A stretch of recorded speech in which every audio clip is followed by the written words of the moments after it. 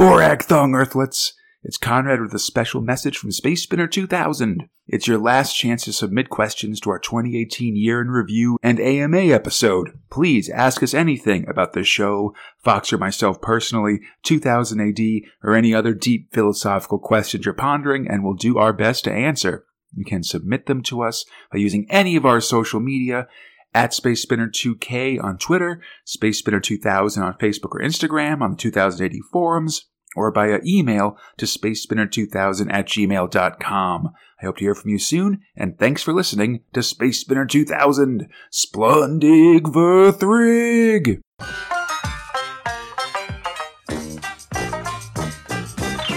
I drove my tractor through your haystack last night. I threw me pitchfork at your dog to keep quiet. Borag Thong Earthlets! My name is Conrad, and this is the 6th episode of Space Spinner Reaction, the podcast where we try to make sense of the UK's own classic comic action, 3 issues at a time. This issue will cover an action for May and June 1976, issues 16 through 18.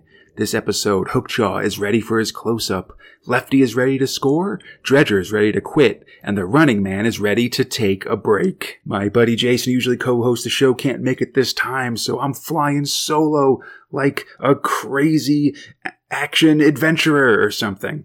But speaking of someone who never goes solo, because he's got his partner Breed, it's Story 1, Dredger. Writer for Dredger is Kelvin Gosnell.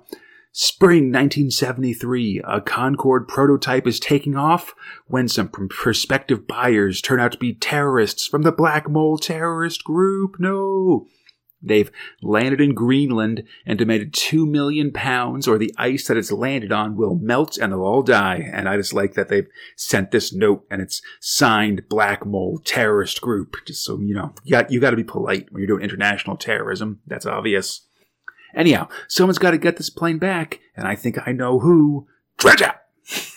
He and Breed are headed in with a bunch of Royal Marines, the leader of which really hates our dude. They parachute in and then start going after the terrorists, but one squad gets hit by an ambush. Luckily, Dredger is there to toss one of the bad guys into a nearby frozen lake. Dredger and Breed sneak onto the jet and gun down the terrorists, free the captain of the plane, and blow up the baddies and escape, and everyone gets aboard the jet and flies away. It's good times. Dredger's pretty angry at this major guy because his recklessness just barging ahead cost the lives of the men that died in that ambush. Oh, man. Possibly because of this, Dredger is now resigning from DI-6. He's gotten a better offer elsewhere, he says. But, in standard spy fashion, he's got to do one last assignment. And this is funny to me because I think a spy quitting is literally like the way that show The Prisoner starts. It's a spy who tries to quit, and then, instead of letting him go, he wakes up in the island and all that stuff. Anyhow, that not in this case, though. Dredger's got to do one last job, which is just to kidnap an air attaché, Charles Wilkins, for a few days. Just get him out of circulation while some spy stuff is happening. But this mission has to be very clean and very quiet, with no bloodshed. It's very Darth Vader, shaking finger, no disintegrations. The boys have the attaché's car towed and then offer him a ride, then pull their guns, of course. With the CIA on their tail, they hop through a train station and trick the spies into getting onto a train that leaves without them. Dredger takes out another CIA guy by slamming a car door in his face, and there's just a lot of fun, casual violence going on as these guys sort of make their escape from American agents. Dredger tries to stash the attaché in an unused part of the London docks, but the attaché fakes a heart attack and escapes. Dredger shoots to try to scare Wilkins, but accidentally hits him and kills him even though he aimed to miss. It turns out that Breed is the one that made the shot, and now, with the murder on his head, Dredger will be forced to stay in DI-6. Man, these guys play rough. The spy system itself is almost as dirty as Dredger is. Next up, an American spy satellite spots some suspicious activity off the Yugoslav coast, but then goes blind. Someone sabotaged the satellite. Who can get it fixed? Dredger! He and Breed burst through a military installation and brace a boffin about jamming the satellite. He gets answers after threatening to blow off some pinky toes. And the boffin didn't know why. He just got 5,000 pounds to transmit something, which turned off the satellite. They go to turn the satellite back on, but then they're attacked by snipers. Breed gets one, but Dredger's hit by another, or so it seems, because in fact he's playing possum. He shoots another of the snipers, sending him falling into some giant gears below, which is real awesome. Just dude grinding up in the gears, dying. A third man attacks Dredger. He hits him with a fire bucket full of water right next to a high voltage machine. Excellent use. I love it feels so old school, I guess, before there were fire extinguishers everywhere. You just have a bucket of water places, like to put out fires. Doesn't seem safe with giant high voltage machines, but what's to be done, I suppose. The satellite is fixed by the boffin, who then gets shot in the head by a passing CIA agent. I hate those guys, always swinging by, shooting witnesses in the face. Uncool. Next time, someone tries to kill Dredger with nerve gas.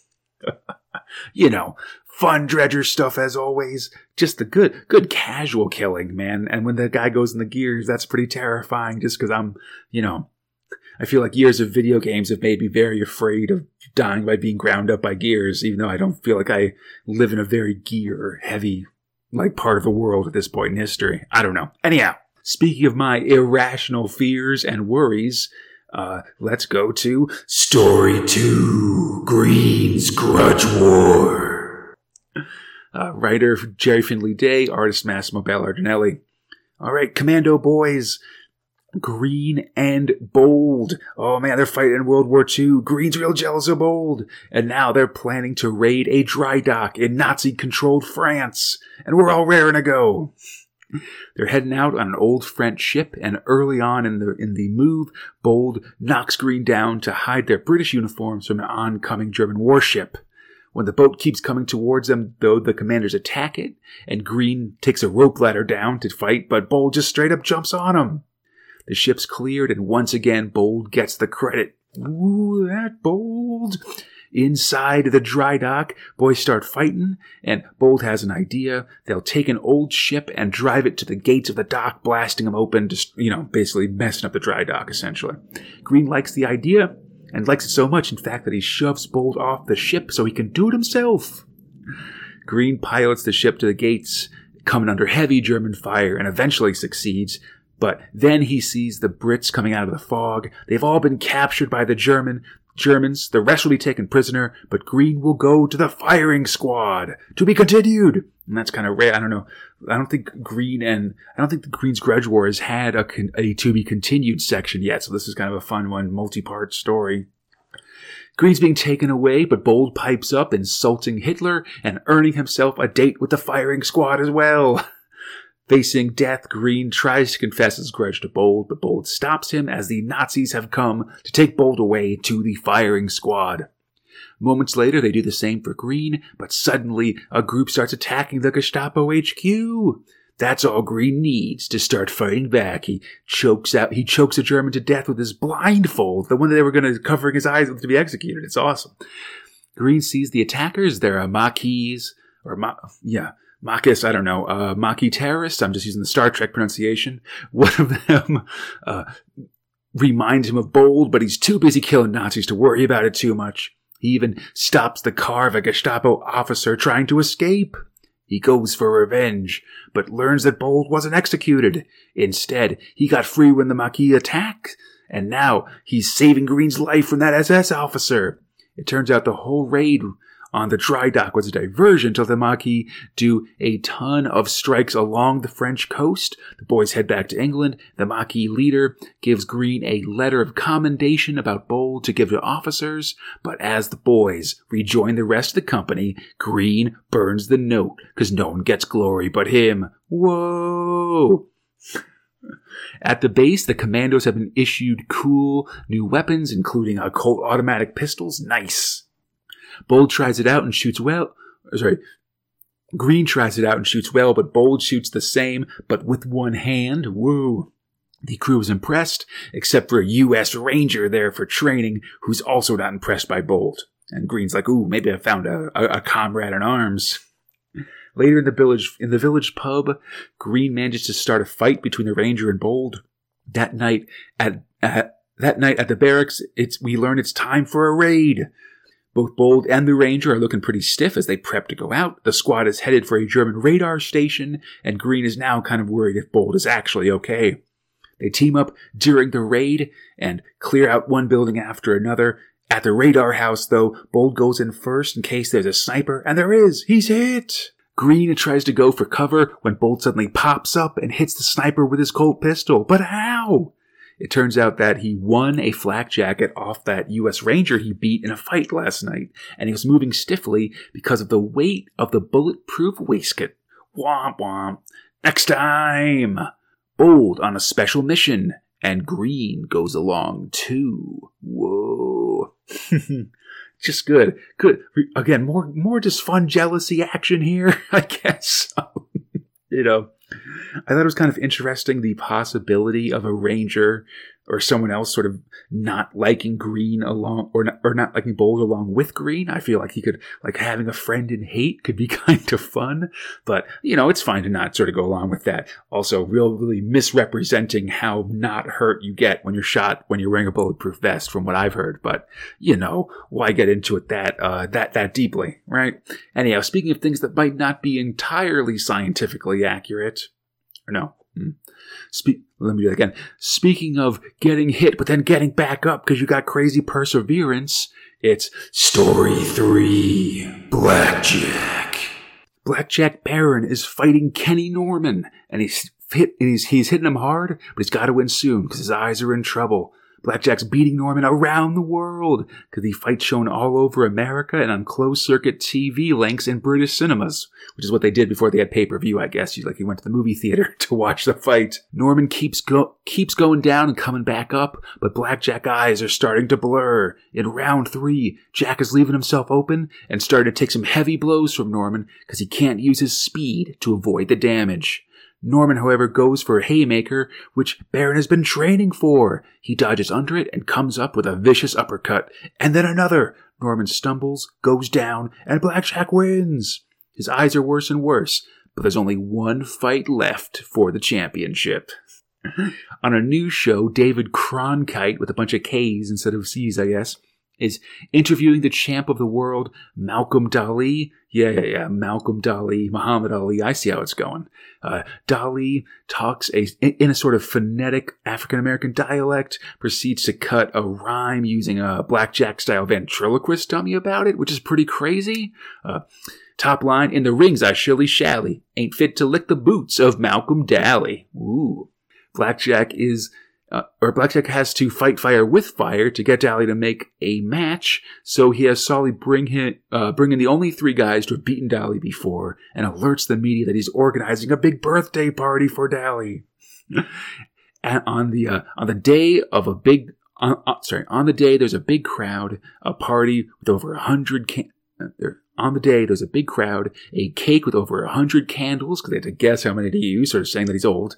And Blackjack unveils the biggest surprise, a boxing ring, where Blackjack proceeds to beat down the 3 dudes that beat Dali. He calls the champ out, and it'll be on soon. Book a hospital bed. All right, final issue for Blackjack. We're back in London, because apparently Jack gave up a big part of the fight purse to have the fight in Wembley Stadium. Back home in England, Jack gets a special heat treatment for his eyes, but that won't last long. The fighters head out to the ring. We're going to get it on. Dali claims he'll win by round 5, and we're underway. Jack is way faster than Dali, who they're now drawing as pretty old in comparison to Barron. Like, I feel like earlier in the thing he looked about his age, but now he's starting to get, look haggard and stuff. It's going okay when suddenly Dali goes for a headbutt. He must know something about Jack's eyes. Jack goes down hard. He's hammering away at Dali. The champ goes down. He gets up at 8, but then he goes down again, hoping for the bell. Jack seems to have won when a jerk in the crowd throws a bottle at Dali. And instead, it smacks right into Jack's face. His eyes are completely gone, thanks to his own fans.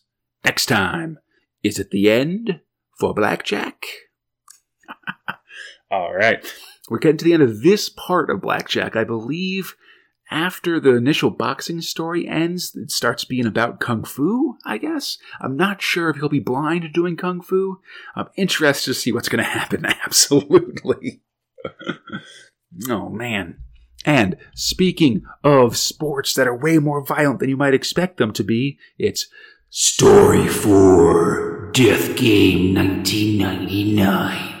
Writer Tom Tully, artist Costa of the Gialetti Agency. So, distant future, 1999, where unjustly convicted football star Joe Taggart has agreed to play the deadly game of spinball because he's recognized one of his old buddies, Eddie Gorman, among the players. He wants to play so he can get out of prison, and he's going to rebuild the team from the ground up because he's been given a free hand to do so. They start recruiting, I should say, and Joe likes the looks of Yo-Yo Divine, who's in for 30 years for killing his landlord. Divine doesn't want to fight or be violent, at least until Joe Three Stooges him and then calls him Yella. No. Yo-Yo starts swinging and even knocks out a guard that tries to break it up. For beating up a guard, though, he'll get life, so he might as well play spinball if he wants to be free ever. Joe Taggart's taking a note from Dredger here. It's a dirty job, so he's got to play dirty. Then, it's time for some hard training. We learn that their next opponents will be from the Fort Lash Penitentiary, the Fort Lash Fiends. They're out for vengeance, though. The game is getting started, and it looks like Joe's own team hates him just as much as the Fiends. So, the Fiends try to rile up the Carson City boys by calling them Yeller, and it works. The rest of the team doesn't respect Taggart's football legacy, so a rogue team member rolls out to try to fight the Fiends and goes flying into one of the Fiends' outer pins and gets electrified. He fries to death. A hard throw by the Fiends sends the super-fast spinball flying through the face of another teammate as Taggart grabs the ball and starts scoring points. Another teammate gets blindsided, and the Fiends put their skates on him, and a savage brawl breaks out. After it's broken up, though, Taggart addresses the team. We gotta play together if we want to win. And, hey, I'm the only guy that scored points without any injury, so you guys should listen to me. And it seems pretty convincing. Of course, some of the team thinks that he hasn't been injured yet because he's Yella, and Taggart decides to prove that notion wrong as they head back onto the ice, charging straight at the 100-mile-an-hour ball. A lot of calling people Yella in Death Ball this episode I'm seeing. Or Death Game, I should say. So, I guess, like, the motorcycles that they have for spinball have these scoops in the front to pick up the ball for the game, and then cannons that fire it out too, because that's what Taggart does here, quickly scoring a whole bunch of points and inspiring his team. Yo-Yo Divine comes out early and scores some more points, but then gets knocked off his bike. Taggart has to drag him to safety on his face. At halftime, the Killers only have only scored 120 points when the Fiends which the Fiends should be able to pick up pretty easily. Warden Smales yells at Taggart for this, and Taggart just gets up in his face in response. This draws a guard who clubs Taggart from behind, and he's knocked out. And that was their only hope to win the game. Now the Killers are on defense. They're bruised, bloodied, and a man down. Joe's old friend Eddie freaks out, hoping it won't be killed. Next time, what's the revival chair? Joe finds out. It's interesting to see the game of spinball this week. Like, we're really getting in with, like, sort of how it is like pinball with ice skates and motorcycles, which seems complicated for sure. But, you know, they're sort of pinging the ball around. It's interesting because in other games that have had death sport elements, I guess, or some of them at least, like there's also been points for killing people. Like if someone dies, you get a bonus point or something like that. And they don't have that here. It's just based on the like actual score you get. So it seems like you could run up the score and not focus on killing people. But man, killing people is just so fun. That's what you want to focus on, I guess. Anyway, exciting spinball action. Less exciting as always. It's time for Non-Stories, Covers, Editorial, Action Man, and Money Man. Issue 16. This cover is plugging extras in the comic this week. There's a game called Invasion and the start of a giant Hookjaw poster. Steve McManus talks of the new poster. Letters includes kids sending in their own comics, an action poem, dads reading comics, and requests for a modeling page, which I like as a big Warhammer dude. Whatever. Mid-issue, there's a part of a big full-color poster. It looks like the upper left of the poster. It's a gruesome scene of sharks eating dudes. There's blood everywhere. Mid-prog, there's a full-page ad for a t-shirt kit from Curly Whirly Bubblegum with these weird-looking muscle dudes on a beach. I don't know. It's real crazy. Towards the end of the comic, though, there's rules for a game called Invasion. Bill Savage sadly not involved. Instead, you and a buddy have to take this gridded map, and you mark a bunch of different attack and defense units, and it's like a more complicated version of Battleship. That's what I'm trying to say. It is. Prog 17 on the cover. Money Man is back for summer cash releases. This time you'll find him in Hailing Island in Hampshire, okay? Mid-issue, there's another part of the Hookjaw posters. Dude's getting real shark bit. There's also a directory of June sports in England, including rally cars, tennis, hockey, cricket, and water sports. It was a different time. Issue 18 looks like Steve McManus is headed out for vacation for a few weeks. Meanwhile, Money Man is headed to Weston Supermare to give out more money. There are letters correcting some dates for Hookjaw, a complicated joke about a clock, an old wooden bomb joke, like where, they build an airfield out of wood and the Germans drop a wooden bomb on it, basically. And ways to deal with a snoring brother. Mid-issue, there are no all questions. A list of winners from Money Man events, which I think is interesting, and a brief mention of a new story in action coming called Hell's Highway. In the middle of the issue, it's the big glamour shot picture of Hookjaw for the poster. He's got at least 2 dudes in his mouth at once. And then this issue ends with some sports tips, this time for swimming different strokes like backstroke, crawl, etc. And man, speaking of the subject of that poster himself, buddy, it's Story 5, Hookjaw. Writer Pat Mills, artist Roman Sola. The kid Mason saved last issue from Hookjaw has gone mad, so he won't corroborate Mason's story about the killer shark, and owner of the island we're currently on, Dr. Gelder, warns Mason to keep his mouth shut. Just standard, like capitalist Earth's doomsayer stuff you've seen it 1,000 times in various monster movies. There's a French guy, Laval, who's doing some fancy water skiing stuff behind a motorboat, which awakens Hookjaw. The shark comes up behind Laval and actually starts gaining on him because the motorboat's not going fast enough, so they speed up the boat to dangerous speeds. In terror, Laval lets go of the rope, and Hookjaw snaps Laval's air straight off. He snaps him up straight up. He eats him. Mason tries to ram the beast, but it's no good, and the other people in the boat draw guns and make him head back to shore. Dr. Gelder orders the shark killed that night. Hookjaw's trapped inside the reef and trailing blood behind him, so it's easy to track.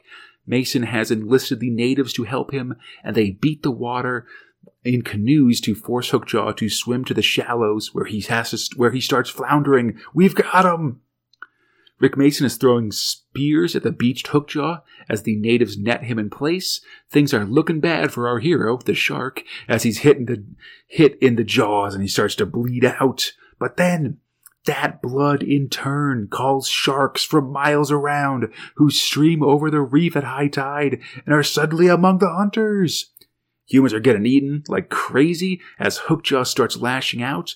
Rick tries to finish off Hookjaw, but it's no good. The mighty shark tries to escape as Rick is tossed aside, and suddenly the lesser sharks try to eat Hookjaw, but he's got a weapon that can't be beat. The hook.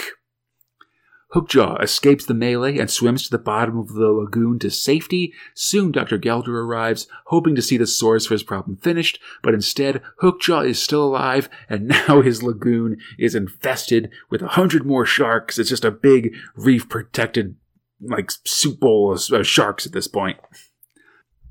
Dr. Gelder, he's tired of this shark business and gives Rick a dozen cans of the strongest shark repellent known to man to make the lagoon safe for swimming. Because there's a film crew coming out for a chocolate bar, and they're coming in soon, and we gotta film it out in the water, so get these sharks out of here!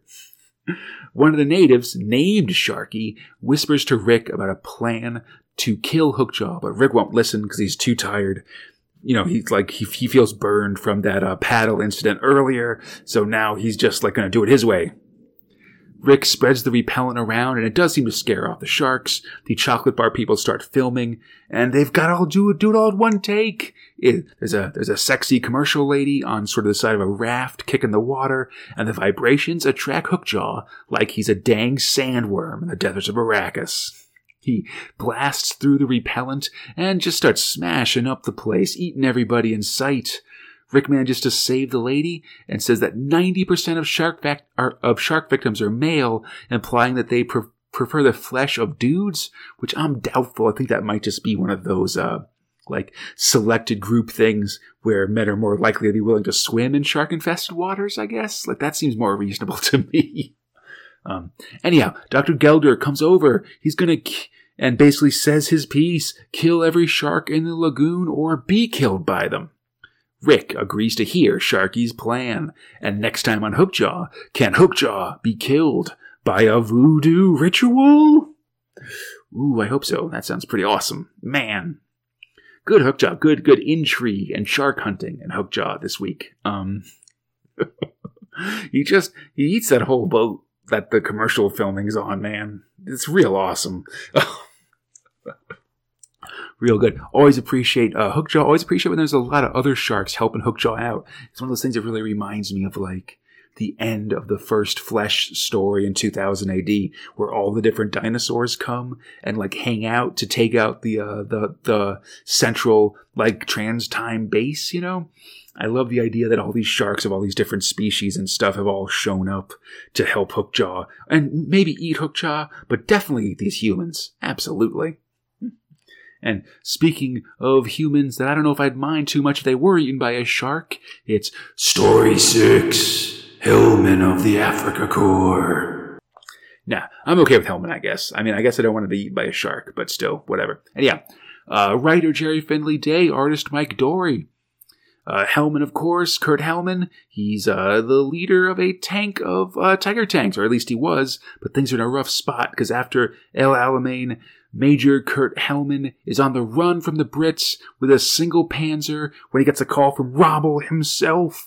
He's to take command of a sector and try to hold it. But it's mostly Italians with light tanks, scout cars, and artillery. The only heavy weapon, a self-propelled gun that's now lost in no man's land. The Allies start to attack, and it's mostly hard-bitten South African troops, so you gotta watch out for them. To rally his troops, Hellman charges forward through smoke shells and takes down some Springbok tanks that runs.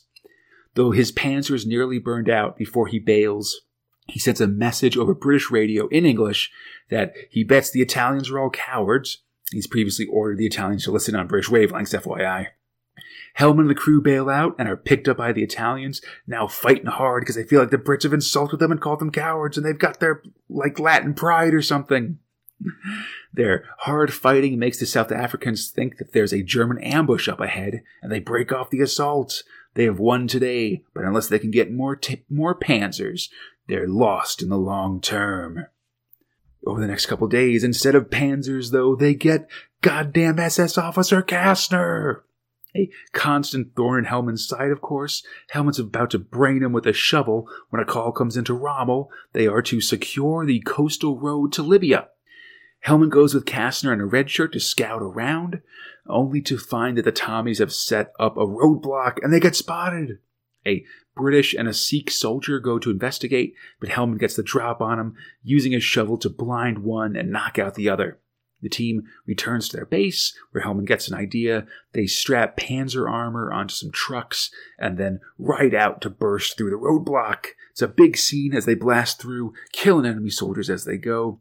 The Sikh soldier from the previous assault tries to take down Hellman with a sharp quoit from his turban, sort of a throwing disc, but an Italian soldier takes the hit instead. A gallant Italian! Only one of the trucks has made it through, and even worse, it seems Kastner has survived. Yet again. Ooh, that Kastner! Hellman and the remnants of Africa Corps have been running for weeks, part of a big convoy. Kastner's getting jumpy as suddenly a squadron of British fighters swoop in. Thinking fast, Hellman jumps on an 88 artillery piece and quickly gets it shooting, taking down the planes.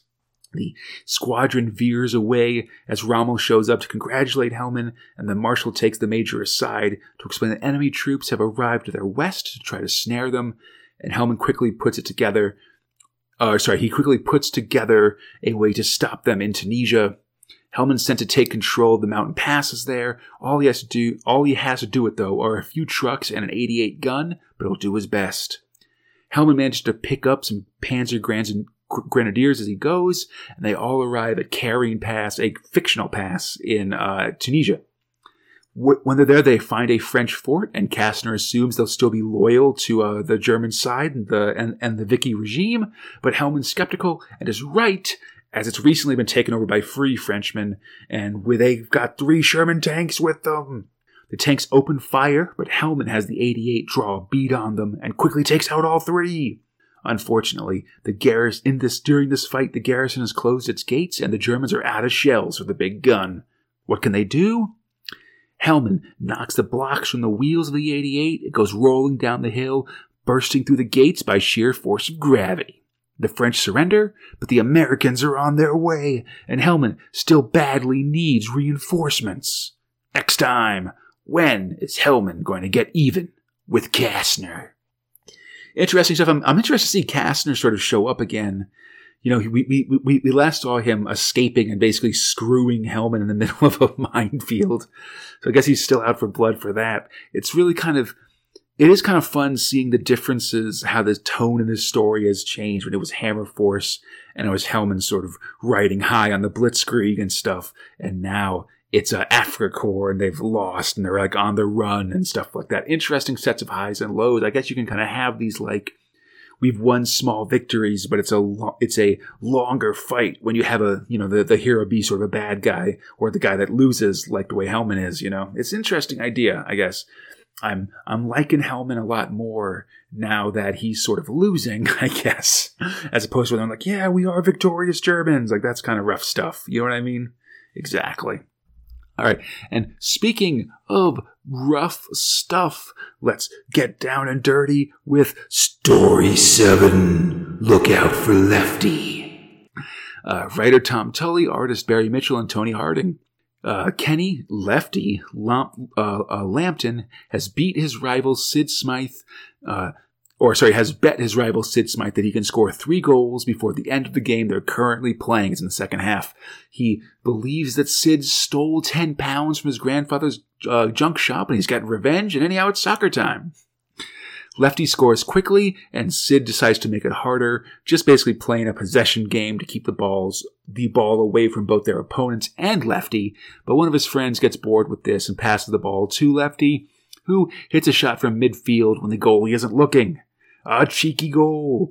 St. Bart's, pissed that they're the object of bets from the other side, now go hard against Lefty and he earns a free kick. He boots it with incredible power, hitting the crossbar so hard that it breaks the goal, and with that it's full time, and Lefty has won the bet. Lefty gets Sid to cough up the dough eventually, but when Sid denies he stole it from Granddad's shop, Lefty's new girl Angie shows up and says that Brian Moggs did it, on info from Smythe.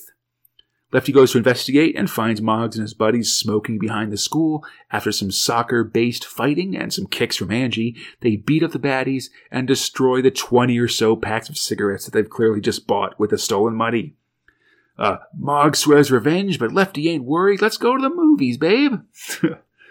Later, Lefty barely dodges a brick thrown by Moggs, who threatens that his brother Badger is going to come out for revenge. Lefty isn't worried, though, and instead goes to meet with Angie's dad, get his application for the Wigford Rovers processed. Lefty will be out of school soon and gets offered to be a sub in an upcoming tournament, which is pretty cool. Back at the junk shop, Lefty celebrates his success, only to find that his grandfather has bought a gross of giant carnival masks and 500 rejected plastic garden gnomes, and it only cost him £20, 10 up front. The shop is full of junk no one wants, and the guy Granddad bought it from won't take no for an answer for the rest of the money. So the next morning, Lefty has no choice but to try to sell all the junk, but no one's buying, and he realizes he's running late for the tournament. Even worse. He forgot about his date with Angie that night, and she's pretty pissed. It looks like a couple team members are down with the flu also, so Lefty has to go in and play. But as he does, he recognizes one of the players of the opponent's side, the Chagford Old Boys, because they've all done time in juvie, including this guy, Badger Moggs, who's out for revenge. Badger and Lefty talk trash as Angie and her dad investigate the cart that Lefty brought to the game full of guard gnomes and giant masks. He's making a real bad first impression. At the game, Lefty tries to play away from Badger, but all the team have Badger's back, and one of the toughs attacks Lefty. Luckily, games does still have rules, so the Rovers get a free kick for it. Lefty takes it, hitting the dude so hard that he goes out, and then another teammate is able to score on the rebound.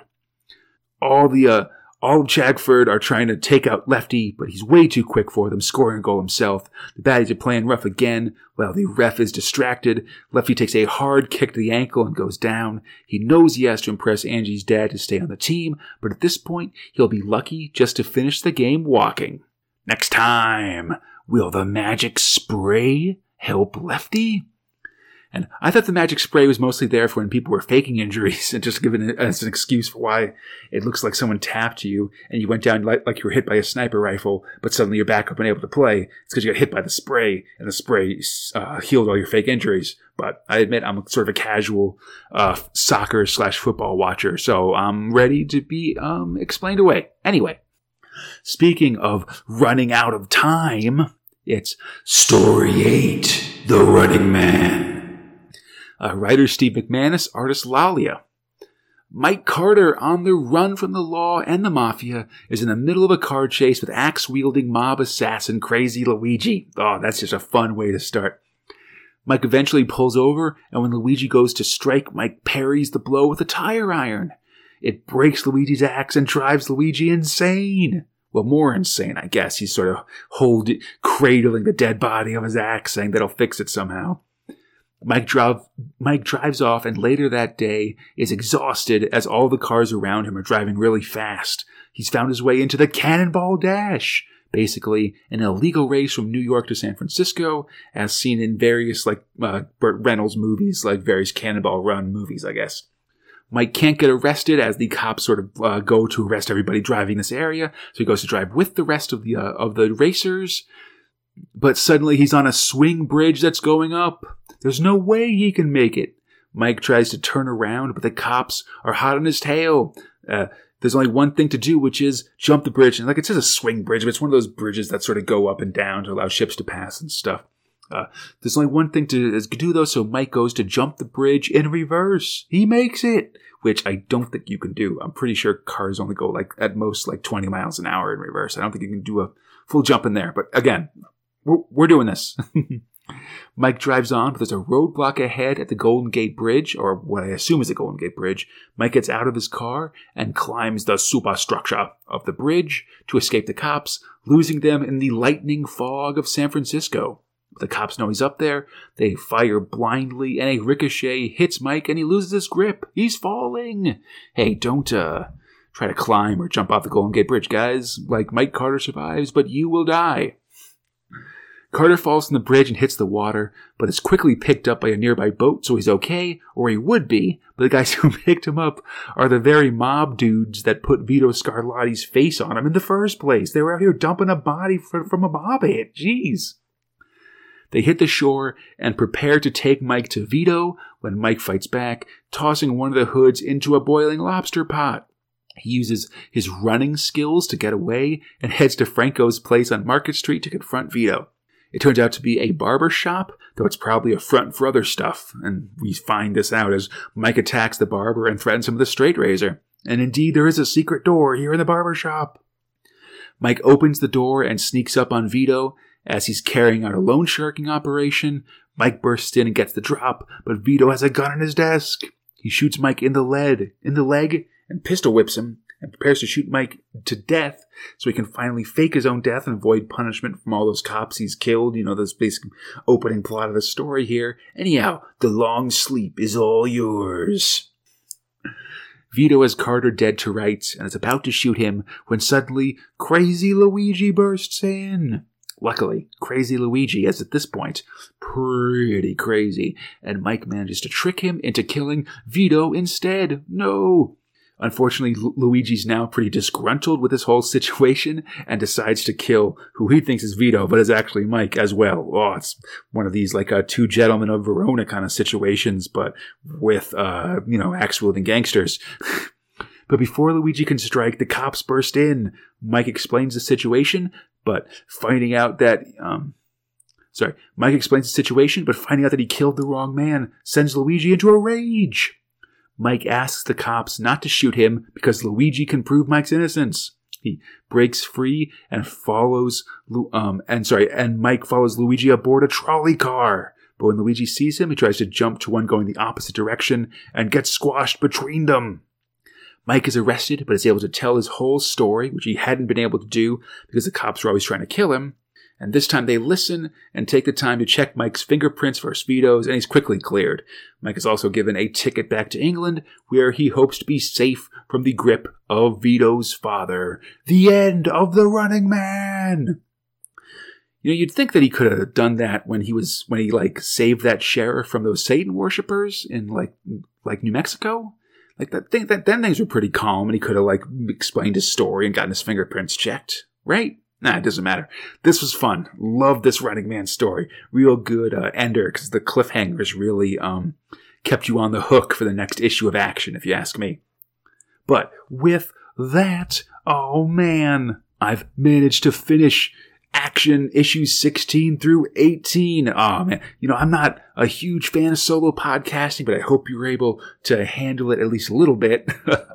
For my top and bottom stories for this month, I'm gonna say, it's tough because usually there's someone who gives their top and bottom stories while I think about what mine are. But I'm gonna say, right, for my top, I'm going to say Running Man. I really like this ending.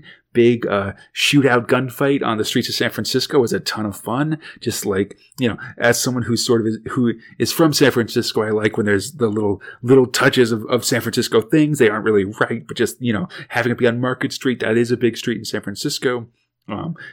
Fight between trolley cars. I don't think you'd actually die if you got smashed between the two of them, but it's still a concept. So yeah, and just, it's always fun when these stories, it's neat to see the end of these stories just because you get so used to the serial banging on that actually getting to the conclusion is kind of fun. I don't know. So Running Man for my top. For my bottom, it's tough. There were a lot of good stuff. There's a lot of good stuff in these issues. This is really action firing on all cylinders at this point. I might say Dredger, which is sacrilege, but I didn't really like the story of Dredger quitting and then Breed framing him for murder. I guess it shows that all these spies are playing a dirty game and stuff. But I also kind of like Breed kind of being a little bit more pure than Dredger. It's tough to credit Breed saying ooh, that Dredger's dirty. He doesn't play by the rules, when Breed has in fact killed someone just to keep Dredger from quitting the job. That sort of seems a little hypocritical, I guess. Otherwise, real good stuff, man. I'm really excited about a bunch of these stories and getting in there. I'm really interested and look out for Lefty, especially. That story, this seems like a real combination of sports action and humor that I really want to see more of for sure. I want to see more of all this, man. It's all good. It's all fun. I'm very interested in this new thrill we've got coming up next. Called Hell's Highway. I think that could be, I don't know. It's got a picture big rig in it. I'm willing to check it out. I don't know. Don't threaten me with a good time when it comes to thrill power, I suppose, even if it's, of course, 1976 proto thrill power. Anyway, I hope you enjoy the show. Feel free to contact us at spacespinner2000@gmail.com, on the 2080 forums, or on our Facebook, Instagram, or Twitter pages. On Twitter, we're at SpaceSpinner2K. For everything else, look up Space Spinner 2000, and we should be there. You can find Space Spinner 2000 everywhere you do your podcasts: iTunes, Stitcher, Google Play, Spotify, whatever. Look us up. Man, we're ready to entertain you. And then come back next time as the Grudge War continues. There's robots in the death game. Hellman fights Americans. Lefty teams up with Sid, Dredger meets a lady spy, will head out on Hell's Highway, and Blackjack learns Kung Fu. Until then, I'm Conrad, and I'm also Space Spinner Reaction. Splendid Earthling! 'Cause I ain't gotta bring you come by harvester, and I'll give you the key. You're a fine-looking woman, and I can't wait to get my hands on your land.